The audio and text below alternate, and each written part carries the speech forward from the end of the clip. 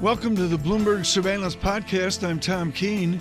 Daily, we bring you insight from the best in economics, finance, investment, and international relations. Find Bloomberg Surveillance on Apple Podcasts, SoundCloud, Bloomberg.com, and of course, on the Bloomberg. With us, Bill Lee, and one of the last things Vice Chairman Clarida said to me, please say hello to Bill Lee. Again, with all his good academic work at Columbia, his public service to the IMF, particularly in Hong Kong. Bill Lee with us on the comments of the Vice Chairman and the choice set forward. Let me start right with the immediate on a Friday, which is there will be a Friday soon, Dr. Lee, where we get another jobs report in America. Alan Ruskin at Deutsche Bank really emphasizing in his note the importance of this next print on a weaker labor economy. How weak is the American labor economy? That's the key question, and that's the one that I think Rich tried to dodge but hinted to you that they were very concerned with. Because right now, the weakness is in the traded sector and in investment, business fixed investment. And those are the things that are weakening around the world because of these trade uncertainties. The service sector is really quite strong, and that's the bifurcated economy we have. And what Rich was trying to say was, even though we're not meeting our inflation targets, we're still concerned about backstopping the economy. And the thing that he said that was really interesting that you got him to say was, our models are linear, but we, the policymakers, recognize nonlinearities. That, to me, says they're ready to do 50 basis points. They just need the right clue and the right hint and the right nudge. Let's go a little mathy here, then. We talk about inertial force. It's physics envy in your world of PhD economics. Clarida is definitive on this. Okay, that's the physics. Our listeners aren't living physics. They're living the American reality, which is they want somebody to do something. Can the Fed do anything, or are there other institutions? It's not the cost of capital that matters for business to invest. They want to say, I want to invest because I'm going to make money. And if I don't have growth, I'm not going to make money. So they want the Fed to backstop the economy and give them confidence that no matter what happens, they're going to put the pedal to the metal, and also make sure the U.S. economy and the global economy grows. And to overcome the trade tensions and the restraint on investment, the Fed is going to do whatever it takes, including multiple rate cuts. Well, they're going to do multiple rate cuts as well. What is the impact of a first rate cut and then that second rate cut, whether together or separate? What actually will happen? In order to build the confidence, you can't be tepid. And so I think what Rich is saying by saying that the policymakers are nonlinear means we've got to do something big to confirm the sense that we have the economy backstopped. So we're going to do a major confidence-building gesture. Well, they're going to do a confidence-building gesture. That's all great and well. But as he opened our discussion, he thinks it's a 2% economy. Now, others think it may come down. No. They'll clearly adjust. Tom, he said it was and it has been a 2% economy. Okay. Looking forward, I'm glad somebody listened to the interview. I didn't. We're not sure where the economy is going. And I think that's the key to the first question, which is if employment starts to kick over, that means that the metastasis into the service sector is showing up in the labor markets, and that will get them to move. Explain the internationalist moment. I mean, I'm in that special library, that little room with the original Federal Reserve table stuck in a corner. The books are overwhelming in that library. First editions of Veblen, et cetera. Just extraordinary library. None of the stuff in that library is what we're dealing with now, right? As Rich said, we have that history, but boy, those tactics and strategies they recommend no longer apply. When I was on the board staff, I used to sneak into that library to look around, and it is so impressive. But all those theories give us the framework, but we now have to change the strategies on how to implement that framework in order to get the economy going, especially in this globalized economy where the ECB is saying we're going to do whatever it takes. The BOJ has got negative rates. What do we, as the U.S. Federal Reserve, do? I have like 8 more questions, Bill Lee, but I've got to go to the moment in Hong Kong. You were one of the definitive experts on the actual business and economy of Hong Kong with your leadership at the IMF and basically setting up their Hong Kong Watch years ago. Your thoughts on the protests in Hong Kong? This is a Hong Kong that has been catalyzed and galvanized to worry about their independence. It wasn't there when I was there and has suddenly developed. And one thing that you should notice is the people doing this are the young people, and they are concerned about what their future is going to be. A generational shift. Bill Lee, thank you so much. With the Milken Institute, their chief economist, and far more than that, out of Columbia, and the good work of economics.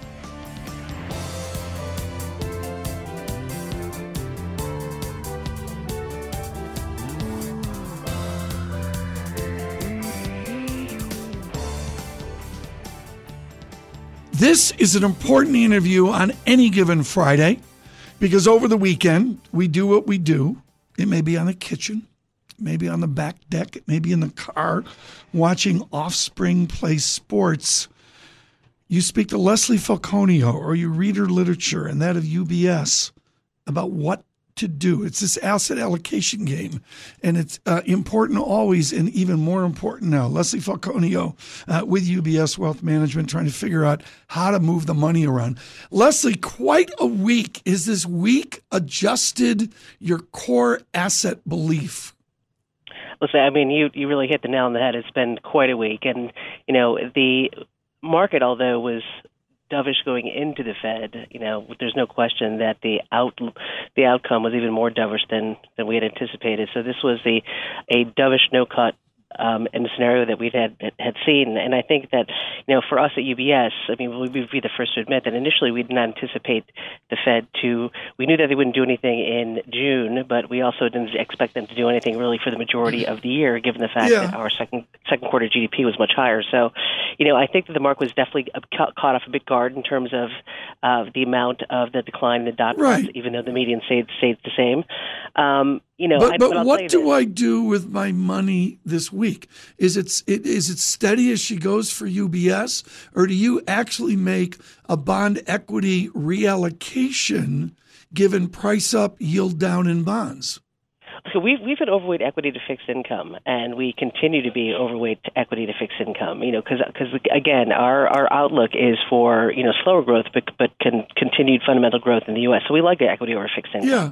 We've also, however, had this overlay in terms of, if you want to call it the quote unquote equity hedge that that investors have in terms of just as a sheer protection against a business cycle that is reaching World War II historical expansions that we had this hedge. So this has actually worked out quite well for UBS because we've had this equity long and we've had a long treasury hedge. And given what we've seen with rates, you look like geniuses. I tell you. I want to get mathy here, folks, on a Friday. So let me translate what the pro just said. I'm in the stock market, but I'm buying fixed income paper to hedge my enthusiasm about the stock market. You got, Leslie, price up, yield down. How many basis points of performance did you get from bonds nailing this call? Did you actually pick up 100 basis points a gain?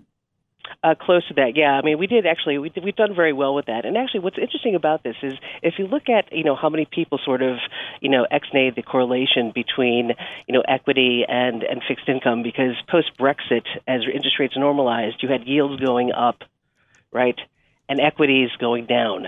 So at that point in time, such as we saw, it was a difficult allocation. But as things do, they mean revert. And over the longer term, the longer Treasury is the best hedge against equity. Okay, equity. Let's talk about the stock market. I know there's like IPO frenzy and all that. Can a conservative investor buy revenue growth? I mean, is it so overpriced that you can't buy the FANGs or the sort of FANGs or the kind of like FANGs? I mean, are they on a valuation basis so out of reach that it's silly for a conservative investor? I don't necessarily say it's out of reach, but it's definitely, I would call it, very full. And, maybe part of the incremental gains going forward may be as limited versus what they were. But it's just getting to the point where it's definitely getting a bit toppy. Oh, it's getting a bit toppy as well. So then where do you go? I mean, I wasn't getting a stock strategy from Richard Clarida, but clearly the street has been defensive. I know your good competitors at Bank of America had an exceptionally gloomy, long-only buy-side report this week of what people are actually doing with their money. Do you see that? Do you see people running from equities into bonds? Well, actually, I mean, when you think about it, especially over the past this week, there's always this fear factor. But we think that fixed income is actually a bit rich to equity, particularly with the decline in the yield that we've seen.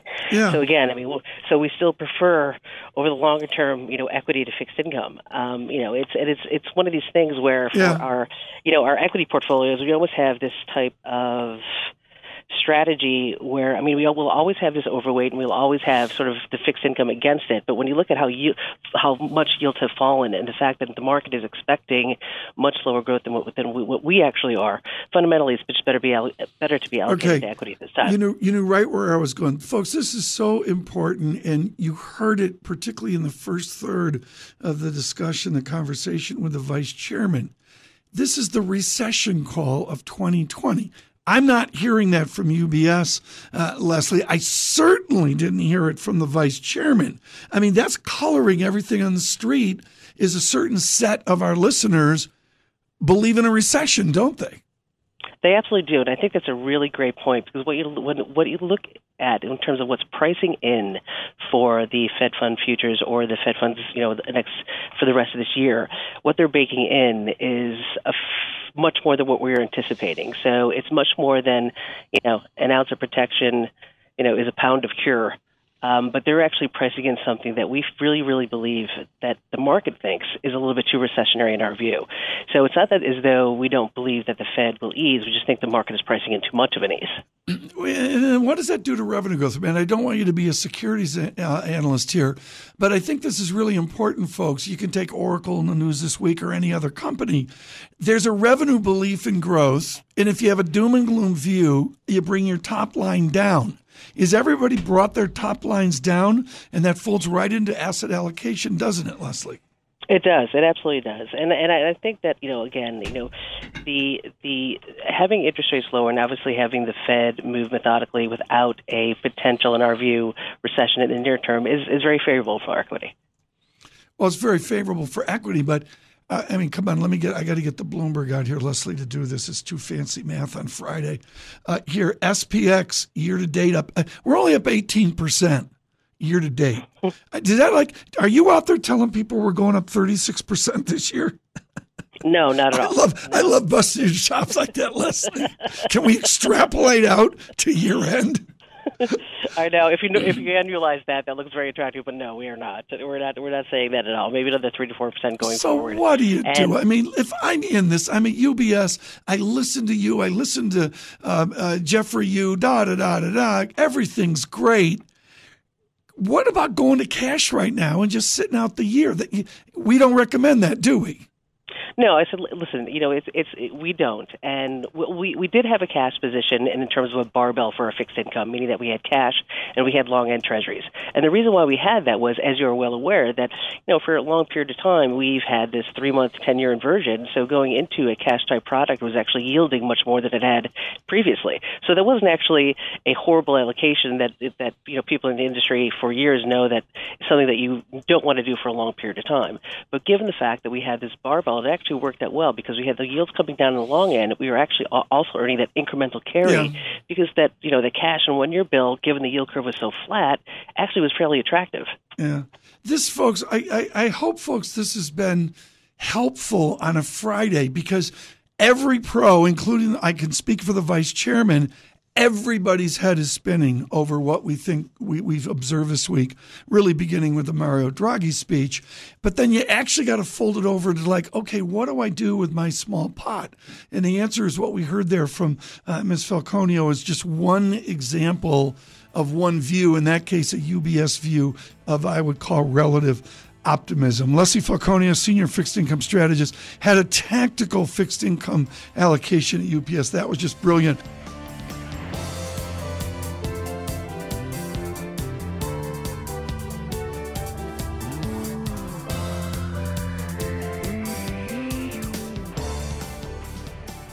Without question, this is the interview of the day. He is Daniel Yergin, always joining us in Davos, but at other select times through the year when it truly matters. We are honored that Dr. Yergin could join us today, the author of Commanding Heights, the author of The Quest, and before that, the definitive moment for so many of us in the oil crisis, his magisterial, The Prize.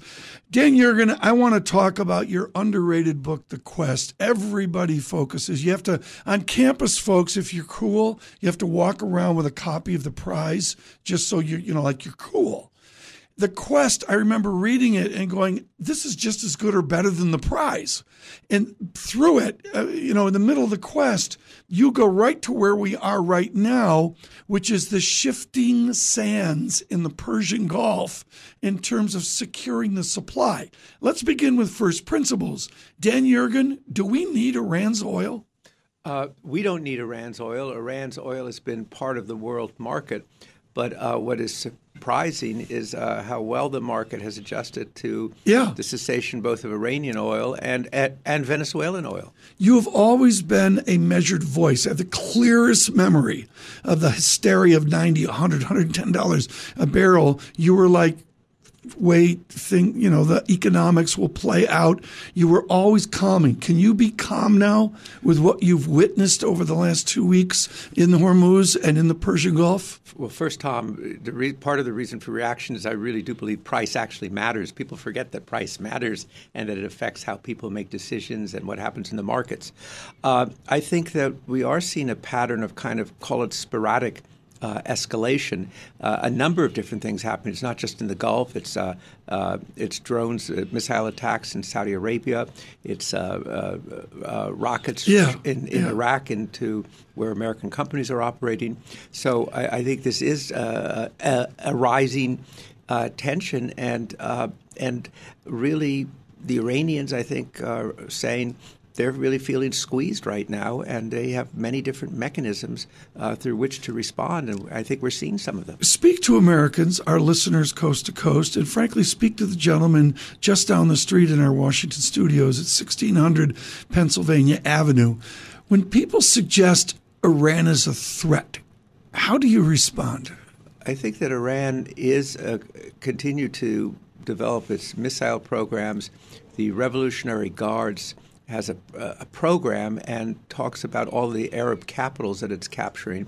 So I think there's a struggle for influence and power and hegemony going on in the Middle East, and Iran is very much engaged in that. At the heart of it right now probably comes down to an Iranian-Saudi struggle for preeminence. But on top of that, of course, is the ending of the backing away from the nuclear agreement.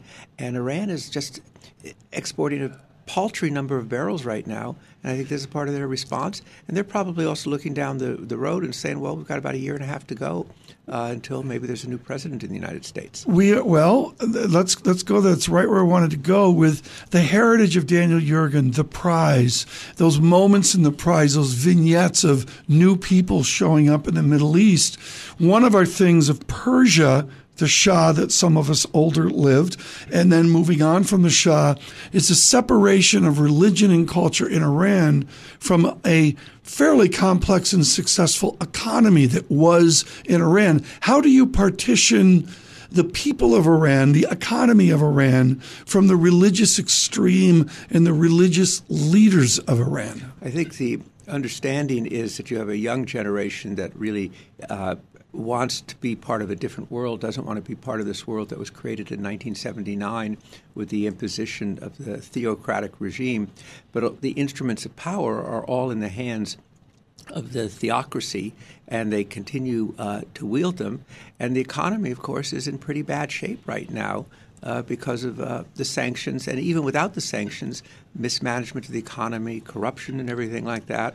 So Iran's economy is suffering. One final question, if I could, Dr. Yergin, and that would be to hearken back to your exquisite effort, Commanding Heights. I kid you every year at Davos that we need to see a second edition of that as soon as possible. How do the Commanding Heights look right now from 1600 Pennsylvania Avenue? Well, I think that there's a question about how much of the Commanding Heights does the person who's the top commander command.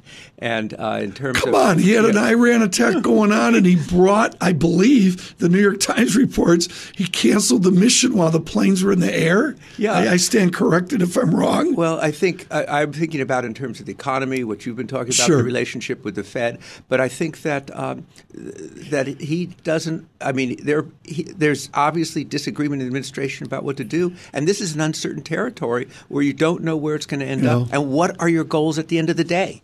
Daniel, Jürgen, thank you so much. Do we have a new book coming out? Can we? Well, I did send in a manuscript yesterday. Oh, yesterday. Literally about 3 o'clock in the afternoon.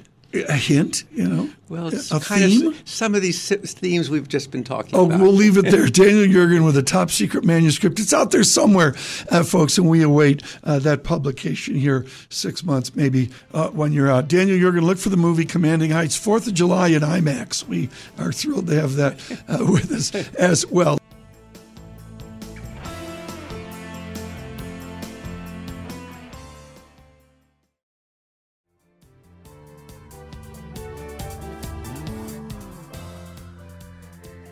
This has been, even by recent standards, a busy week for market participants. We've had, of course, Fed's comments coming out earlier this week, geopolitical issues always in play, including over the last 12 to 24 hours. And then, of course, the trade issues with Mexico and China with the G20 coming up. To get a sense how one professional is factoring all these into the investment outlook, we welcome our next guest, Diane Jaffe. Diane is a group managing director of the Relative Value Group at TCW. Diane, thanks so much for joining us. Let's just start with the Fed. What did you make of the Fed's comments this week? I think they acknowledge the fact that market participants are worried about global growth, U.S. growth specifically, and now we have to add potentially Iran strikes to the list of their worries. Exactly. And so the issue is, do you feel, I guess the question is, do you feel like the Fed is on top of this in terms of, okay, we're going to keep the rates kind of where we are, but we are clearly opening the door to address rates going forward? Absolutely. That is one of their goals, is to, instill confidence in the U.S. markets. And so that's a very important point right now. So on the geopolitical front, it just obviously it just seems to be a front burner issue all the time. And of course, over the last 12 to 24 hours with Iran, how do you factor the volatility that these seems to be escalating geopolitical issues play on the markets? It does give us more opportunity. We're bottom-up fundamental investors, so we're in it for our clients for the next 1 to 2 years in terms of the investment prospects for the individual holdings. So it does give us opportunities to nip and tuck around the edges. So it's interesting. One of the issues, Diane, is kind of the impact that the president and the president's tweets have on short-term moves in the market. Again, we had some more tweets from President Trump this morning. How do you factor that in? I know you're a long-term investor, but it just seems to introduce a layer of volatility into the marketplace that can be unnerving for some. We had one of our analysts do a scenario analysis going back to early 2018 when Trump started tweeting quite a bit about China and tariffs. And we noticed that with a high degree of statistical significance, that if the markets were down 5 days preceding, he was less likely to tweet about China and tariffs. It has a T-stat score of 2.6, which is quite high, and so we would be less likely to anticipate a China tariff tweet if the markets were down. I think this is his long-term game, as he, of course, has the advantage of being the incumbent running into 2020, but he needs the economy and he needs the markets to be behind him. Diane, good morning, and just thrilled to have you on with decades of portfolio management and long. I mean, Ms. Jaffe, folks, doesn't want to ever admit this, but long ago and far away, 10 years ago or so, she was a security analyst as well. Diane, that it does come down to revenue dynamics. Just as a summary of the last 30 days, there's going to be a recession. We're all going to die. Revenue's going to be terrible. I know at TCW you don't buy that, but what will be the lessening of revenue as you look out over a year or two in the stock market? Business uncertainty, of course, is what will directly lead to capital expenditures being down, and that is something that we are watching quite clearly. If you look at the small business economic expectations for capital expenditures, they are up since early January, but they are down since last August. And I think tariffs have created business uncertainty about where they should, if there is the demand, put their manufacturing capabilities. So, Diane, I know you're in the relative value group at TCW. Where do you folks see value, relative value now? We, so one of the unsung heroes over the last couple of days of uncertainty, of course, have been energy stocks. And one of our disciplines is always to maintain exposure to all the major economic sectors. And while sometimes it seems like, hey, you should be completely out of energy or completely out of another economic sector, we always try to find the best names within every sector. And that has turned to be quite fruitful for our clients over the last few days. Diane Jaffe, thank you so much. Diane is a Group Managing Director of Relative Value Group at TCW, joining us on the phone.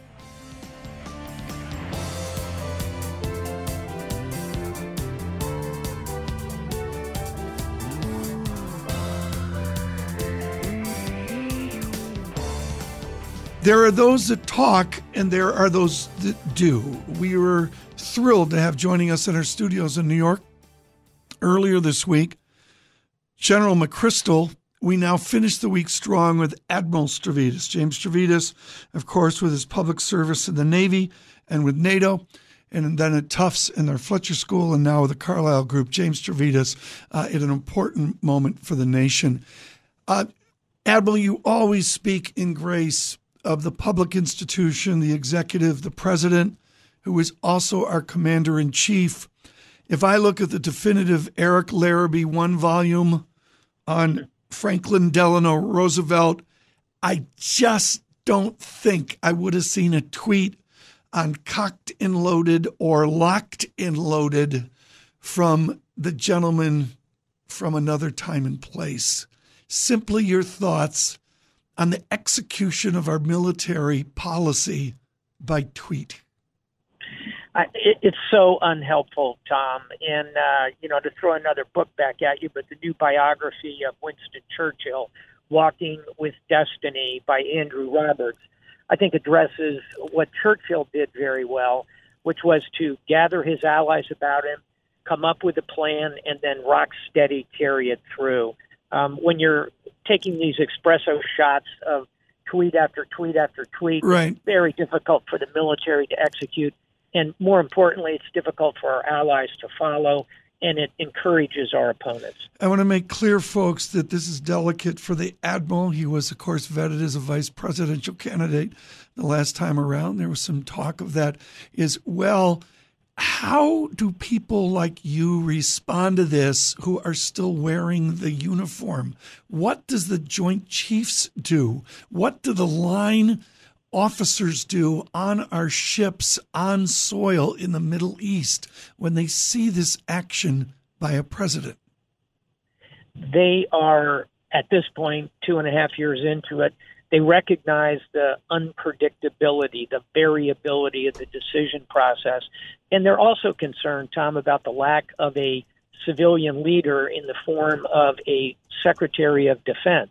At the moment, we don't have a fully vetted, seated, congressionally approved Secretary of Defense. These are the moments when you really wish former General Jim Mattis were in the chair. Yeah. To answer the question, what our troops do in the field, however, is operate professionally, and they will continue to do that. Admiral, let me bring in my colleague, Paul Sweeney in New York. Paul? Thank you, Tom. Admiral, what do you think, separate from what just happened over the last 12 to 24 hours with the strike and then the non-strike, what do you think is Iran's strategy here?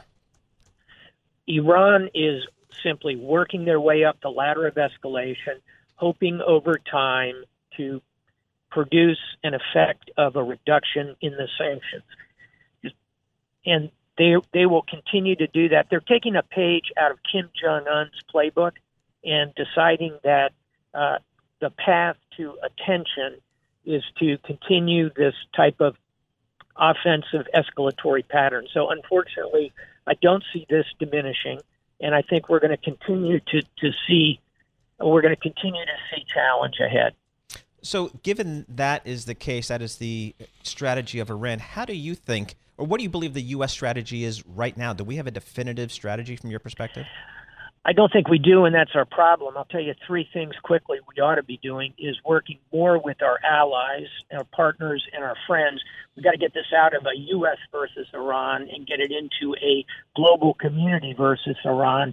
Drones are one thing, but when you're blowing up tankers, That ought to galvanize the international community. Secondly, we need to give the president more options than just a Tomahawk strike, and that means cyber activity, offensive cyber, special operations, CIA. Give him more options and tools that he can deploy. And thirdly, and you'll understand this at Bloomberg, we've got to get the private sector working with us. At the end of the day, keeping the Strait open is going to be escorting tankers, protecting them. That's going to require working with the international maritime community. There's three things we ought to be doing that would form the basis of a strategy. I don't see that so far. So, Admiral, just give us a sense from your experience. The U.S. Navy, there's a carrier group over there in that part of the world.